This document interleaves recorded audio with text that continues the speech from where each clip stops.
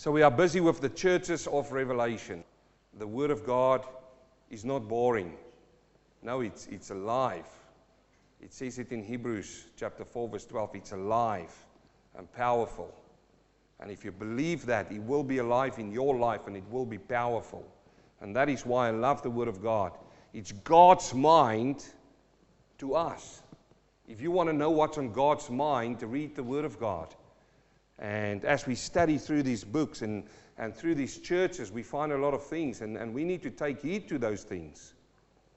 We need to take heed as we go through each one of these churches. If it applies, remember, threefold application. Does it apply to us personally, to me?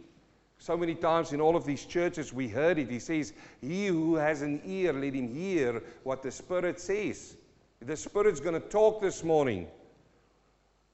He's going to talk through His Word. I'm going to preach the Word and He's going to talk to you. And the problem is not with me. The problem is not with the Spirit. The problem is with you if you're going to listen to what the Spirit says to you this morning. So we come this morning to the fifth church, the church of Sardis, also known as the dead church. And it's terrible if you think about the association that this church has been made to deadness. If somebody's dead, what are they? They are dead. There's no life. Death is the opposite of life. And it's very sad this morning if you think about it that a church is associated with death. It is so amazing that we are standing here in this place, which is a funeral home, and it is associated with death. Yet we come in here every Sunday, and what do we bring into this place? Life. I hope so. Life. And we preach about Jesus Christ who's alive. Yet here we find a church now which is associated with death, Sardis. And we're going to read all about that. We started off with Ephesus, and you remember Ephesus is the loveless church. And if there's no love, what do you find? You find contention, you find fight, you find all of these things creeping into a church if there's no love. And then eventually it goes into hatred and murder and strife. And then we went into the second church, and that was Smyrna, which we know is a church which is known for martyr, the people who died for what they believed in. And after that, then we went on to Pergamos. You remember that compromising church? And we said that is terrible to have compromise, not only in the church, but in your life as well. And then as we went into Thyatira, the corrupt church, you can see how it goes into stages from compromise into corruption. And what do you find eventually? Death. Can you see that? Death. And this is what we see here now. The church of Sardis. How terrible it is that somebody can associate deathness to a church where there should be life. How terrible it would be if you call yourself a child of God, a Christian, to supposed to walk around with the life of Christ and the light of Christ in you, to bring the life into the world. How terrible it will be that people will then look at you and say, there's death in that person. He doesn't bring words of life. He brings words of death. He doesn't bring words of uplifting. He brings words of pulling down. You see, dear friends, we are made up. The church is made up of building block stones, and it's you and me. It's us. We are the church. And it's terrible that when you look at a church, you see it is dead. So let's read now in Revelation chapter 3, verse 1. And we're going to read through this, and as you know, we're going to then come back and unpack it and do expository teaching on that. He says in Revelation chapter 3, verse 1, and to the angel of the church in Sardis write, these things says he who has the 7 spirits of God and the 7 stars. I know your works, that you have a name that are alive, but you are dead. You've got a name that you're alive, but you are dead. You are dead. Verse 2, be watchful and strengthen the things which remain that are ready to die. For I have not found your works perfect before God. Now verse 3 he says, remember therefore how you have received and heard, hold fast and repent. Repent. My brother said it this morning. The only way that brings you back from all of these things, from sin in your life, is repentance. Listen, let me say it right now. We cannot have a gospel without repentance. Therefore, if you will not watch, what will then happen? I will come upon you as a thief, and you will not know what hour I come upon you.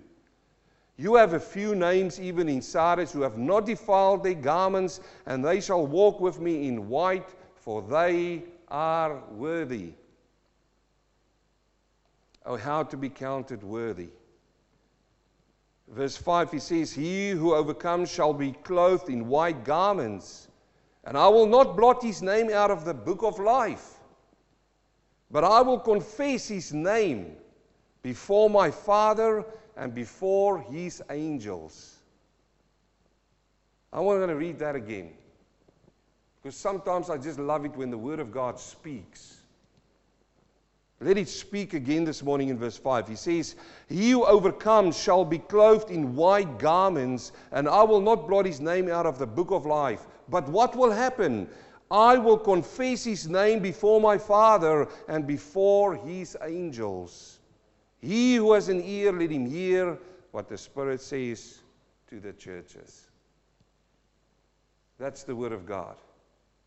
And if I close everything and we pray now, I know that God has spoken and His Spirit is working.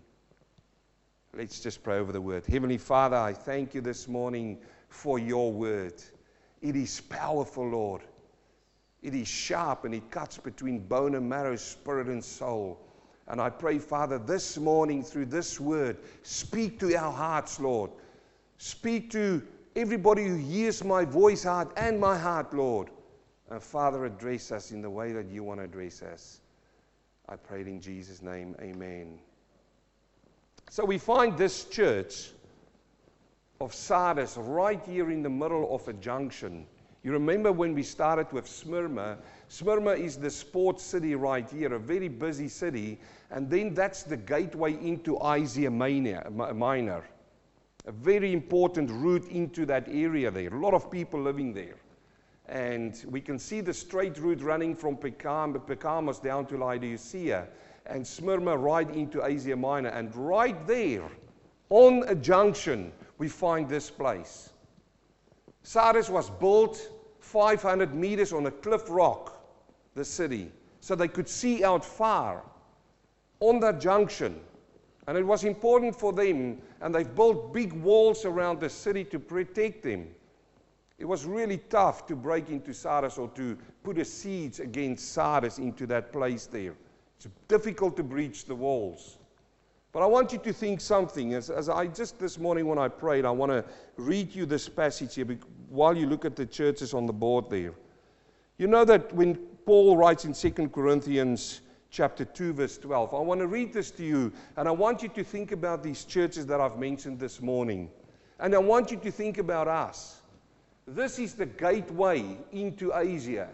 We remember that Paul was sitting there and he got an open door to go into Macedonia. This goes into a lot of places into the world. While he was sitting in Patmos, he got this revelation, this was John, about this gateway into the door into all of these places into Asia Minor. But listen what Paul says to the church in Corinth. He says in 2 Corinthians chapter 2, verse 6, he says, furthermore, when I came to Troas to preach Christ's gospel, and a door was opened to me by the Lord. He talks about a door here that was opened by the Lord. I had no rest in my spirit because I did not find Titus, my brother, but taking my leave of them, I departed for Macedonia. So he's saying that he is now going into Macedonia. But listen to this now what he says. Now thanks be to God who always leads us in triumph in Christ, and through us, listen, through us, diffuses the fragrance of His knowledge in every place. Think about that. Through us, what does He do? He releases His fragrance of His knowledge in every place. In every one of these places, Ephesus, Smyrna, Pergamos, Thyatira, Sardis, Philadelphia, Laodicea, there were churches there. And what were they supposed to do? They were supposed to release the fragrance of what? Of the knowledge of Christ in those cities. For 5 weeks now, I come here and I tell you about what's happening in the cities, the temples, and the lifestyle. And I'm going to tell you about the lifestyle now, about Sardis. But the important part of the church is to do what? To release the fragrance of the knowledge of Christ in those places. This is what Paul says here. And I like it when he uses the word diffuses the fragrance of his knowledge in every place. For we, the church, we are to guard the fragrance of Christ. If you go into your workplace, wherever you go, people you meet, you need to be the fragrance of Christ. Are you? Are you? Among those who are being saved and amongst those who are perish. To the one we are an aroma of death leading to death, and to the other an aroma to life leading to life. And who is sufficient for these things? Paul writes this to the church in Corinthians. And here we find a dead church. I want to suggest to you that they did not do what Paul said. They didn't diffuse the fragrance of Christ in their place. They were influenced by the outside factors, and that should not happen to us. So this place in Sardis, built on this cliff rock there, it was a wealthy city, very wealthy. It was the first place where they minted coins, where they started making coins. There was a king there, a very wealthy king, whose name was Croesus. And he was so wealthy that people in that area had a slogan. If they wanted to say to somebody, you are wealthy, they would say, you are wealthy as rich as Croesus. And everybody would know that is really, really wealthy. Like some say, stinking wealthy.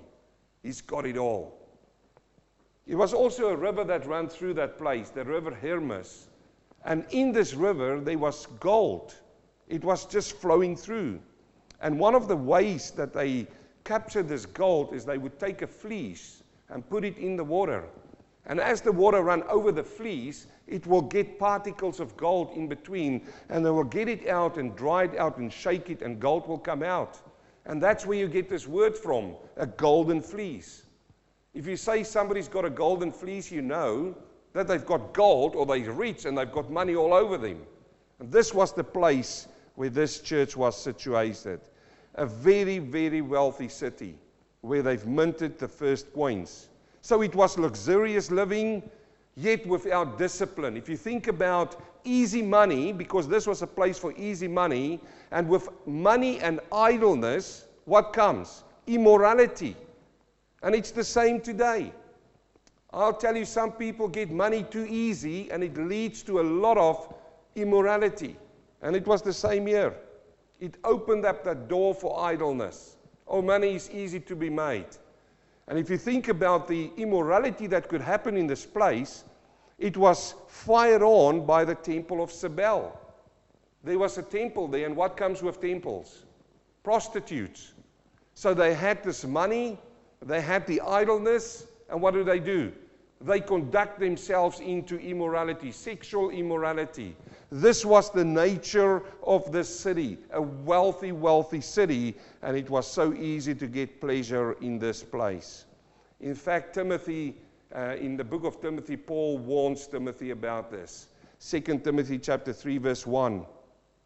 See how he describes the day of Sardis, and not only that, our day and age. He says, but know this, that in the last days, are we living in the last days? You better believe that. There are so many signs that we are living in the last days. He says, in the last days, perilous times will come. Now listen to this and think about Sardis. For men will be lovers of themselves. What do you do if you get a lot of money? Oh man, you get so prideful. I've got a little bit more than you and I've got to show it to you. Oh, and I love myself so much.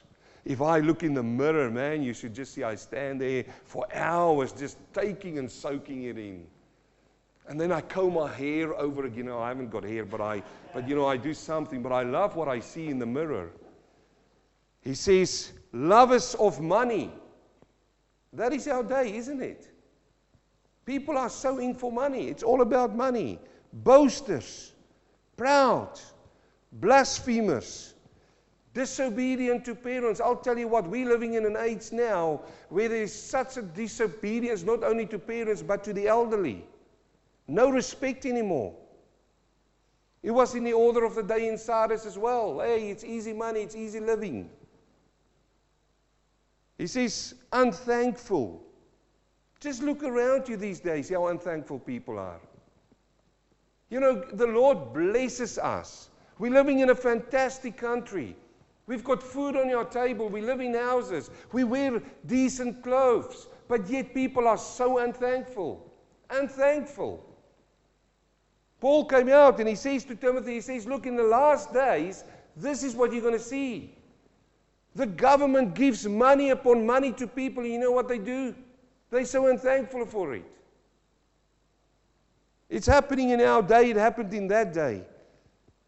Unloving, unholy, unforgiving, slanderous, without self-control, brutal, despisers of good, traitors, headstrong, haughty, lovers of pleasure than lovers of God, having a form of godliness but denying its power, and from such people turn away.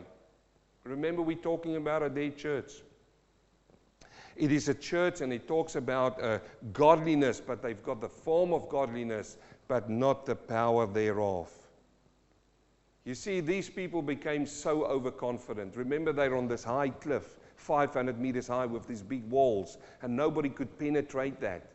So twice it was penetrated. Why? Because of they were so overconfident that they didn't realize that people would be watching them the whole time. So it is well known that a Persian man one day looked at the guards at the top, and one of the guards dropped his helmet and it fell down the cliff. And they watched this guard going through a secret passage down from the cliff to get his helmet. And so he went up. And that night, the soldiers came and they followed that passage, ready to fight. But when they came to the top, they were so overconfident in this city that they didn't even have guards there. They had one guard and he was fast asleep. So they came in and they took the city over. You see, overconfidence, dear friends, because of this luxurious living, because of the idleness, because of everything. She'll be all right, mate. And there's a lot of people in the churches today who live like that. Not watchful. Look, the Bible says that the devil is our enemy. He's like a roaring lion. He looks around, he walks around to see who he can destroy. But yet I find so many Christians these days overconfident. Overconfident, too confident. It happened the second time exactly the same. People came up that secret passage, and when they came there, you would have thought they've listened the first time. So the Persians went in the first time and conquered the city, and then later when it recovered, the Greeks did exactly the same thing. They came at the top, and you would think there'd be a guard there, and there was only one guard, and again, fast asleep. Like they say, lightning struck twice for this city. So when we think about the city, what title then does the Lord use to describe himself to them? We find it in verse 1. He says, and to the angel of the church in Sardis write, these things says he who has the 7 spirits of God and the 7 stars. I know your works, that you have a name, that you are alive, but you are dead. So he uses the title. He says 7 spirits of God. What is this talking about? It talks about the Holy Spirit. Now, I've done this before, but I'll show you again. When you see 7 spirits, how many spirits do we have? We've only got one Holy Spirit. There's not 7 Holy Spirits. But yet he talks here about 7 spirits. First of all, when you talk about a dead church, it means that the Holy Spirit has departed. They go through ritual. This is what you find religion. They go through ritual upon ritual. The Holy Spirit is not in the place. The word is not preached. And the Spirit is not there to when the word is preached. It's just not, it's dead. And this is what happens here. If you look in Isaiah chapter 11 verse 2, it gives an explanation of these 7 spirits of God, characteristics of the Spirit of God. He says the Spirit of the Lord shall rest upon him. It's first of all the Spirit of the Lord. The Spirit of wisdom, of understanding, the Spirit of counsel and might, the Spirit of knowledge and of the fear of the Lord. Now think for yourself when he says that the 7th spirit, he comes to them, he says, this is he who has the 7 spirits. In other words, he's alive and he talks to a dead church. What has the church lost when it loses the Holy Spirit? Everything. Here you have a church without wisdom. Here you have a church without understanding. A church without counsel and a church without might. There's no knowledge there. Remember what Paul said to Corinthians. He says, the knowledge of Christ is the fragrance that we bring into the place. These people brought no fragrance of the knowledge of Christ in that. Why? Because the Spirit of God is not in that church. And friends, we find a lot of places today. And I'll tell you what happens these days. The Spirit of God has departed and now people are trying to bring the Spirit in with man-made gimmicks. Now we're trying to fake the Spirit. Now we're trying to hype people up and make them feel guilty and make them feel emotional. But if the Spirit of God is not there, it's not going to work. You'll have a lot of followers, but it will be a dead church. This is what happens here. Here comes him who has the 7 spirits and the 7 stars, he says. And that refers back to Revelation chapter 1 verse 20, when he says the mystery of the 7 stars which you saw in my right hand and the 7 golden lampstands. The 7 stars are the angels or the messengers of the 7 churches, and the lampstands which you saw, the 7 churches. Now, why would he use those 2 titles for this church? First of all, the Spirit has departed and he's the one who brings the Spirit back. The second one is, this blame is to be laid on the messengers of the church, the leaders of the church. And let it be known that you will stand one day before God as a leader of a church and you will give account for the messages that's been preached from the pulpits. He says it's him who has the 7 spirits and the 7 stars. And now he says a terrible thing. He says, you have a name that you're alive, but you are dead. Isn't that so true? Of traditional religion. And then he's talking now about the spiritual condition of the church. He says you've got a name, church, and you're supposed to be alive. But what is happening? You are dead. And remember, this is a personal application as well. You call yourself Christian, but you are dead. You're supposed to be filled with the Holy Spirit, but you are dead. And again, we can apply the same thing to us. If we apply it to a church, we apply it to us. If you do not walk with the Holy Spirit, dear friend, you're dead. I do not want to go out of my house without the Holy Spirit. Look, Jesus turns to his disciples and he says, I'll pray the Father and he'll send you another comforter, a helper, the Holy Spirit, and he will be with you and in you forever. So we need the Holy Spirit, dear friends, in your lives. And I'm not talking about all of these fluff which they're throwing out now as the Holy Spirit and all of these manifestations. If you want the Holy Spirit for manifestations, then you're on a dangerous path. Jesus didn't say, look, we're going to send you the Holy Spirit as a manifestation. No. He said, we're going to send the Holy Spirit for you as a helper. And if you read on in the book of John, it gives us a clear description of the work of the Holy Spirit. And what's he going to do? He's going to teach us about Christ. It comes back to what Paul said. He says, we are the fragrance of the knowledge of Christ. Who gives us that fragrance? The Holy Spirit gives us that fragrance. You look skeptical. I want to read this to you, okay? It's not on the board. Let me just go to John, and if you want to follow there, you can open up in John chapter 16, verse 5. This is the work of the Holy Spirit. John chapter 16, verse 5.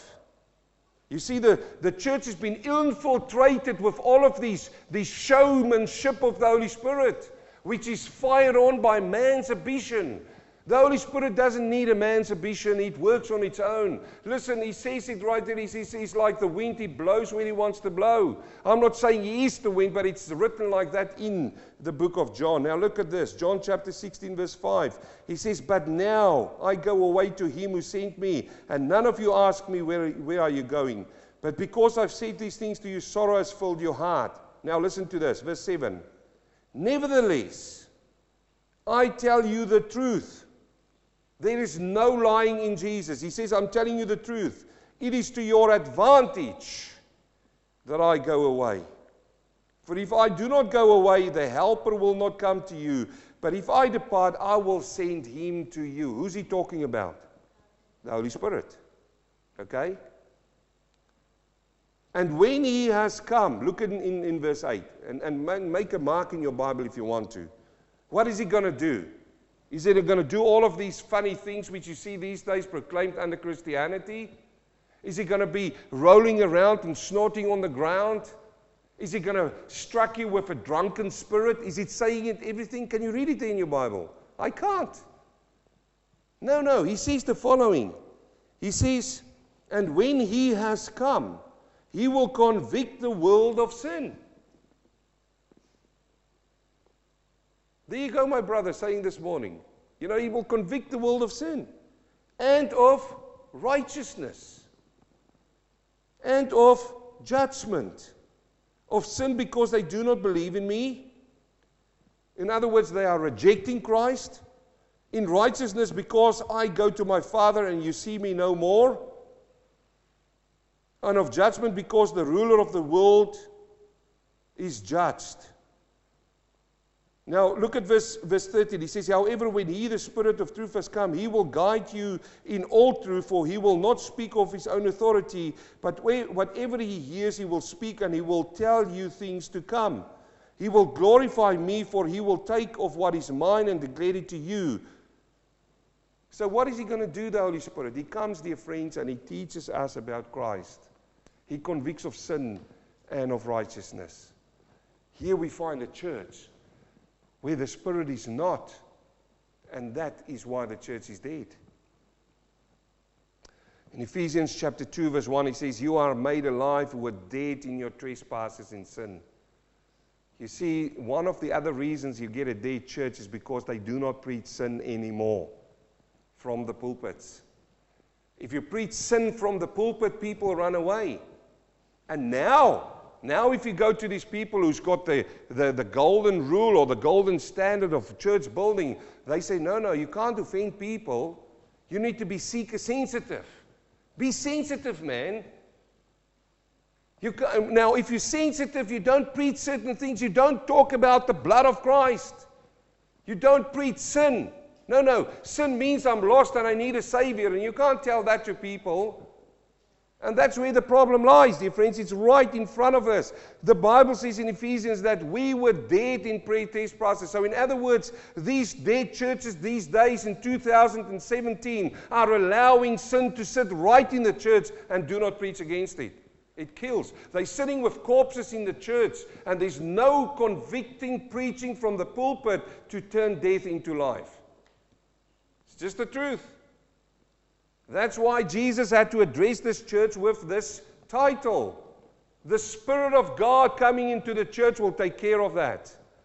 But you have to allow Him through the Word of God. You see in verse 5, he said, having a form of godliness and denying its power, the church is without the Spirit and it's dead. You see, I can't find anything that Jesus Christ says good about this church. Have you found anything? A dead church, there's nothing good to say about it. Another thing about a dead church, there's no struggle. Have you found that he doesn't mention any martyrs in this church? Have you found that? Because the society is happy with them. Really happy with them. They didn't stand up about things. There's no persecution going on there.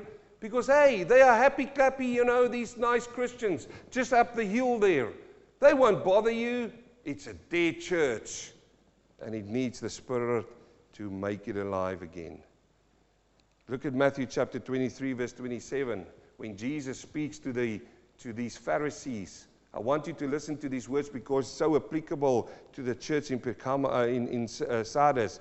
He says, "Woe to you, scribes and Pharisees, hypocrites, for you are like whitewashed tombs, which indeed appear beautiful outward, but inside are full of dead men's bones and all uncleanness. Even so you also outwardly appear righteous to men, but inside you are full of hypocrisy and lawlessness." Beautiful on the outside, but dead bones on the inside. Dead. Some churches look like that. You drive past them, and they've got the most beautiful buildings that you can ever dream of. You walk in and they love bomb you. You know what I'm talking about? They just come and they come from every direction. But once the service starts, there's dead. Let's continue on. Verse 2, he says, "Be watchful and strengthen the things which remain, that are ready to die, for I have not found your works perfect before God. Remember therefore how you have received and heard, hold fast and repent." He says, be watchful. In other words, wake up. Just can somebody shake them and wake them up? Look at Psalm 57, verse 8. He says, "Wake up, my soul. Oh, my soul, wake up. Don't sleep." It's really interesting. I find it fascinating that we talk about a sleeping church, a dead church, where twice it's been breached because of a God sleeping. Overconfidence. He says, strengthen the things which remain. What things? Well, he did say in verse 2 that they know their works, didn't he? So there were works going on there. But he couldn't just compliment any of those works. He says, but strengthen the things which remain. The few things, strengthen that. That's how you start coming out of death. And then he says, remember therefore how you have received and heard. Go back to the first things, remember.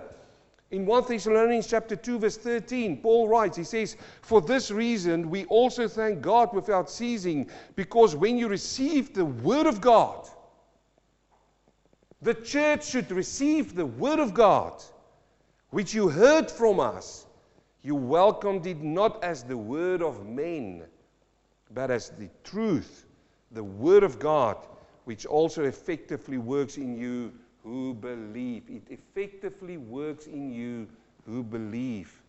That's what the word of God will do. A church without the Spirit of God and the word of God is not a church. No, it's not. It's just a gang of people coming together. It's a society. You can come in and you can do all, funny games and stuff. But he says here, remember how you received the word of God. And the same to this church. Remember how you received and heard this. And then he says, hold fast and repent. In 2 Timothy chapter 1 verse 13, hold fast the pattern of sound words which you've heard from me in faith and love which are in Christ Jesus. The good things which was committed to you, keep by the Holy Spirit who dwells in us. It comes back to two things, the Holy Spirit and the Word. Look, Andre said it this morning. Are you still reading your Bible? Are you still praying? That keeps the Holy Spirit working in you, the Word of God working in you constantly. But these people neglect that. How many times he wrote it to Thessalonians, he writes it to Timothy. He says, and then he wrote it to Corinthians. Remember, the knowledge of Christ is the fragrance. And here again in 2 Timothy 2 verse 1, thou, therefore, my son, be strong in the grace that is in Christ Jesus. How can you stay strong in the grace? And the things that thou hast heard of me amongst many witnesses, the same commit to faithful men who shall be able to teach others. That is how we keep the church alive. So 4 things there: be watchful, strengthen, remember, hold fast, and repent. It's important for a dead church to repent. You can ask yourself, what's wrong with my spiritual life? If you feel dead in the spirit, ask that question and say, oh, my soul, wake up, like Psalm 57, verse 8. And verse 3 says, therefore, I will not watch. If you will not watch, I will come upon you as a thief, and you will not know what hour I come upon you. This is a terrible warning, isn't it? It's an absolute, he says, if you're not, he says, look, there's people who's going to watch, and we should watch. But let me just say this, dear friends. When I keep a watch on the returning of Christ, I keep a watch through the Bible on the returning of Christ. There is enough, and we're going to find a lot of things in the next few weeks, once we continue on in the book of Revelation, that we can see and that we will know. But he says, be careful of this. If you not watch, what's going to happen? I'm going to come upon you like a thief. Do you know when a thief is going to come to your house? You don't. It comes in the most unexpected hour of the day. A thief normally comes when you're not there, or these days they come while you're there. They rob you. But you don't. It's not as if they're going to call you up and say, hey, I just noticed you're not going to be there tonight. I'm going to hit your house tonight, Philip. I'm going to hit your house.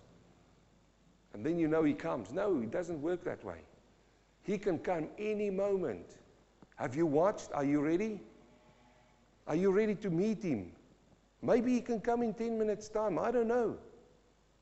Maybe he can come tomorrow. What will you do in the next 24 hours if you know that he's coming back tomorrow? What will you do? How will your life change? Are you ready to stare him into his fiery eyes, which is penetrating? Think about that.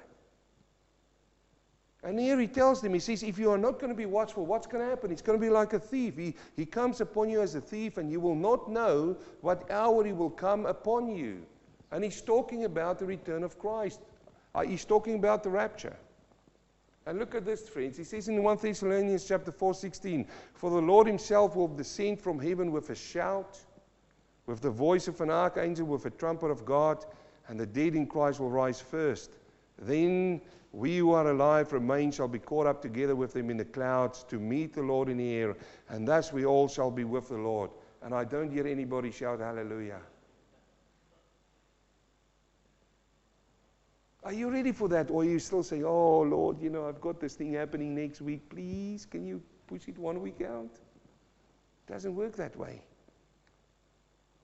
Therefore, comfort one another with these words. But I'll tell you what, if you're not watchful, this is not a comforting word for you.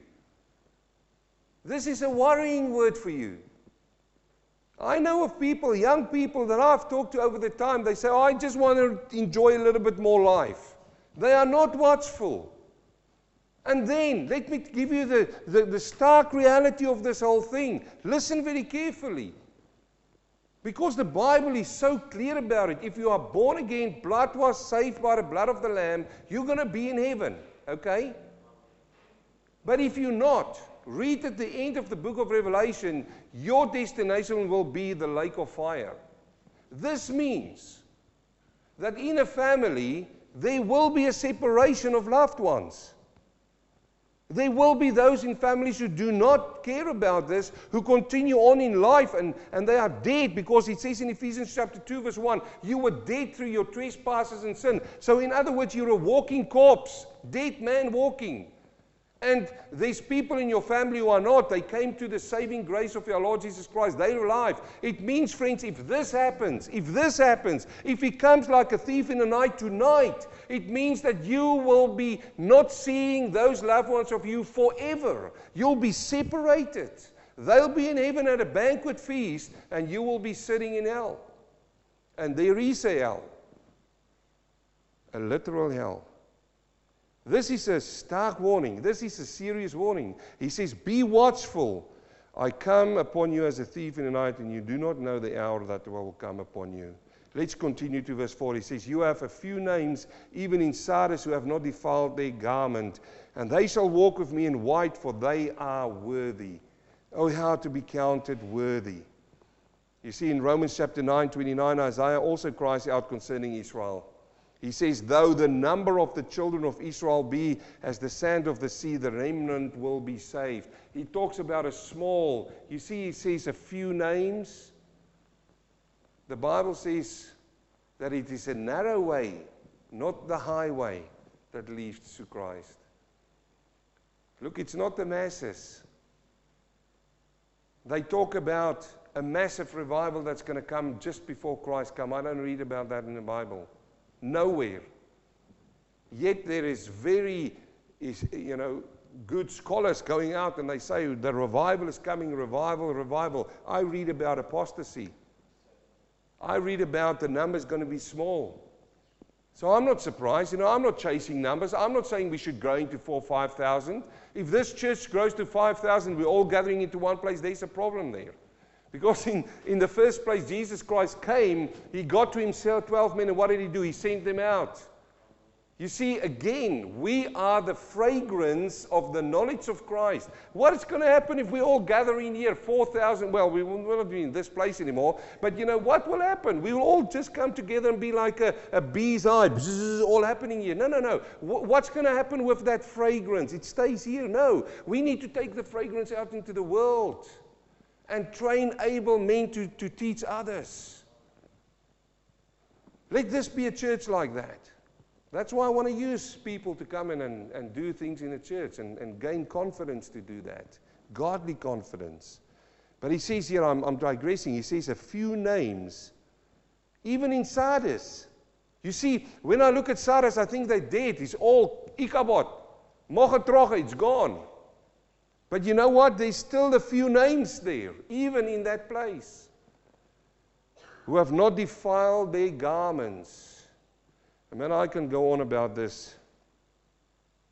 And they shall walk with me. That's a promising. They will walk with me like Enoch walked with the Lord and was no more. In white, for they are worthy. Verse 5 says, he who overcomes shall be clothed in white garments. And I will spend a little bit more time here.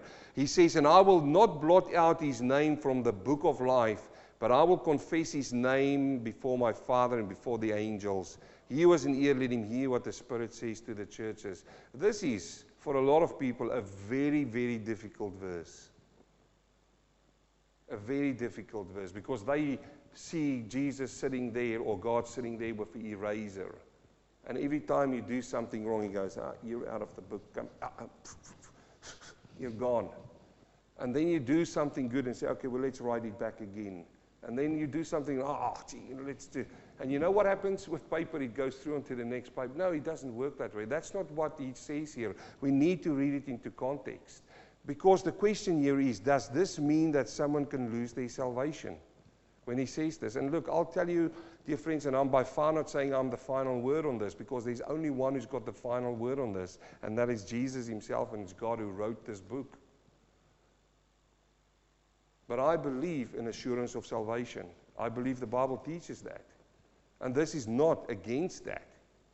In fact, if you read it in the context, he says, I will not blot his name out of the book of life. In other words, I will put his name in the book of life, and it will be secured. If we go back to the book of John, he says that the Holy Spirit, what does He do? It seals us. He says, if you're in my hand, nobody will pluck you out of my hand.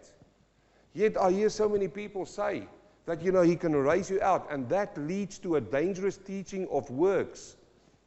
You have to perform to keep your name in the book of life. You have to perform daily. Now, yes, we are sinners. What happens? Do I say that I'm now sinless perfection, that I've reached it? By far not.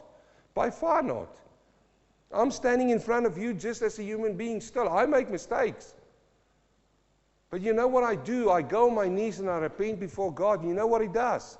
He forgave me my sins, past, present, and future. Don't you think He knows you before you're going to appear next week at a place or the week after and you're going to fail?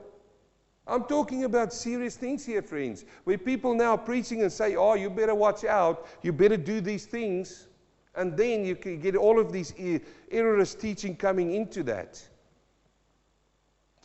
You see, when he talks about the books, he talks in Revelation chapter 20, verse 11, about, then I saw a great white throne, and Him who sat on it, from whose face earth and heaven fled away, and there was found no place for them. And I saw the dead and small standing before God, and books were open. You see that? What is that, singular or plural? There's many books. There's a book of remembrance that's been written. There's a book of life. There's a register book of life. And now he says the books were open, and another book was opened, which is the book of life. And the dead were judged according to their works by the things which were written in the books. Now, when did this happen in context? This is after the 1,000 millennial reign of Jesus Christ. Revelation chapter 20. After that this takes place. This is the second resurrection. Remember a few weeks ago I spoke about the first resurrection. What happens at the first resurrection? The dead will arise, and Jesus Christ comes and he set up his millennial on this earth for 1,000 years. And what will we do, you and I, who are saints, who are saved by the blood of the Lamb? We will reign with him as what? As kings and priests. Now, how does this then work out if you say that I can lose my salvation all of a sudden, and now I'm going to stand before the white throne judgment after I've ruled with Jesus for 1,000 years as kings and priests, and now I've got to go again? No, friends, here, the second white, or the white throne, what's going to happen here is the dead will stand before him, and they will be judged for the sin which they committed and which is not saved. They will be judged from here and enter into the lake of fire. You say, but where do we stand before it? In 2 Corinthians chapter 5, verse 10, Paul writes about our judgment, the saved ones. He says, for we must all appear before the judgment seat of Christ, the bema seat. This is not the white throne judgment. This could happen tonight if you die. You will stand before Christ.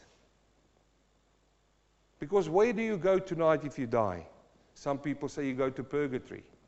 Some people believe you're still going to go into a holding place or a sleep and wait. I suggest to you, I don't suggest. I know what the Bible teaches about when I die tonight, you're going to heaven and be with Christ. I think I'll preach, I'll do a special sermon about the book, shall I? Because it's too short for me just to bring it into this passage. But friends, I've seen over the times how people come in and they grab people and they start preaching works.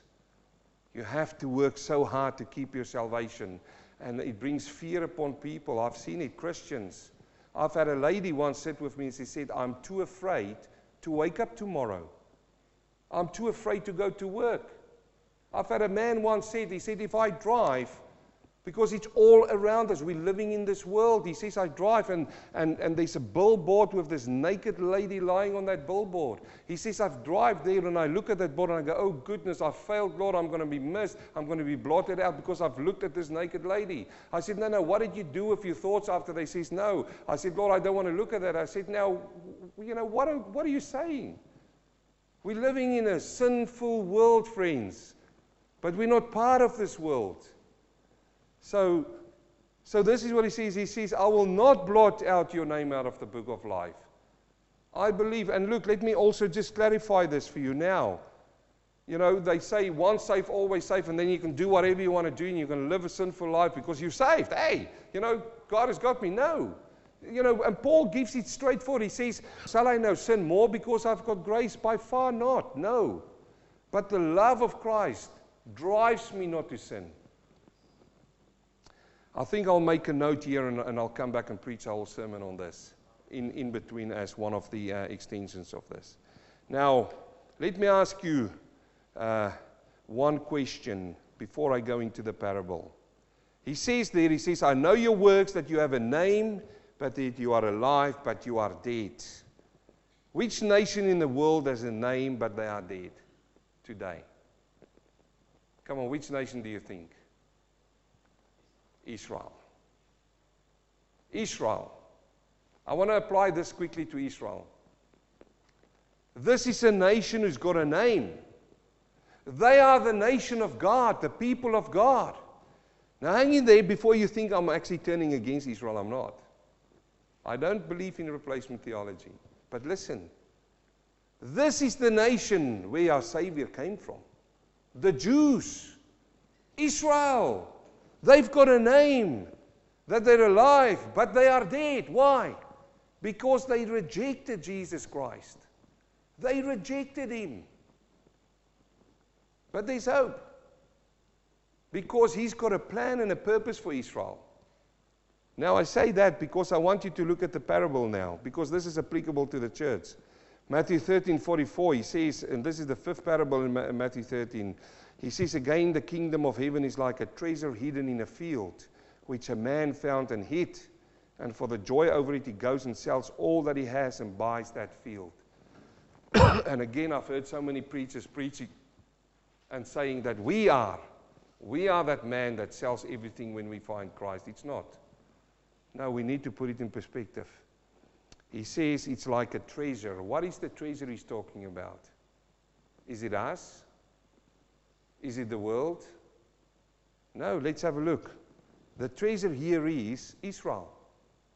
That parable is applicable to them. You say, how do you find that? Look at Exodus 19:5. He says, now therefore, if you will indeed obey my voice and keep my covenant, when you shall be, then you shall be a special treasure to me above all people, for all the earth is mine. Who did He talk to there? He spoke to Israel. This was the Israelites coming out of captivity, and they went into the wilderness, and here at Mount Zion, they stood there. And what happened? He came and He appeared to them and He said these words to them. He said, if you obey my voice and keep my covenant, then you shall be a special treasure to me. He's spoken to Israel. And again, in Psalm 135 verse 1, praise the Lord, praise the name of the Lord, praise Him, O you servants of the Lord. You who stand in the house of the Lord, in the courts of the house of your God. Praise the Lord, for the Lord is good. Sing praises to His name, for it is pleasant. For the Lord has chosen Jacob for Himself. Look, Israel for His special treasure. So let's apply that then. I mean, the Bible is clear about it. It's not confusing. He says, for the kingdom of heaven is like a treasure hidden in a field, which a man, who's that man? Jesus. It reflects back to the first parable, a man sowing. It was Jesus, the word sowing. And now He says a man found and hid. He found it and then he hid it. He found them. And what did they do? They rejected Him. And now they were hid. And now they're back. Look, they came back in 1947. And then He goes on to say, and for the joy over it, He goes and sells all that he has and buys that field. The field is the world. What did Jesus sell to buy the field? He died on a cross. He died on a cross. He paid. He's got control and authority over this world. You say, wait a minute. Satan is still loose. Yes, he's absolutely still loose, friend. But if you think about what Jesus said in Matthew chapter 28, verse 18 to His disciples, He said to them, He came out and He said, all authority has been given to me in heaven and on earth. You say, so how does that apply to you and me? Well, friend, He first came for the Jews. They rejected Him, yes? And that opened up the door for the Gentiles, for you and for me. You and I are grafted into Israel. So yes, you and I are also the treasure which is in this parable. But it is the church, the faithful remnant church, the blood-washed children of God, which is part of this treasure, which He found and then He hid. And for the joy over us, for the joy over those Jews, the Messianic Jews who found Him, for the joy over you, everyone in this place, what did He do? He went and sold everything that He had. What was that? Came from glory. And He purchased the world, the field. And through the field, what did He get? He got His treasure.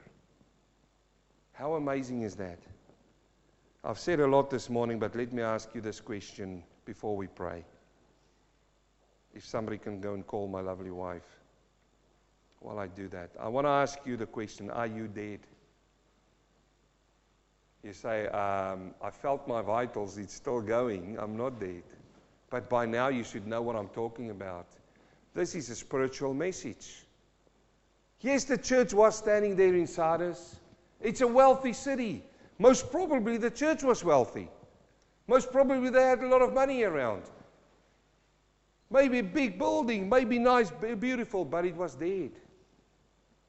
Here you sit today and you're all alive and the eyes are glistening and you can still see, you can still feel your breath. But are you dead? Now if you're dead this morning, I've got good news for you. And that's the good news. That He came and He found you, His treasure.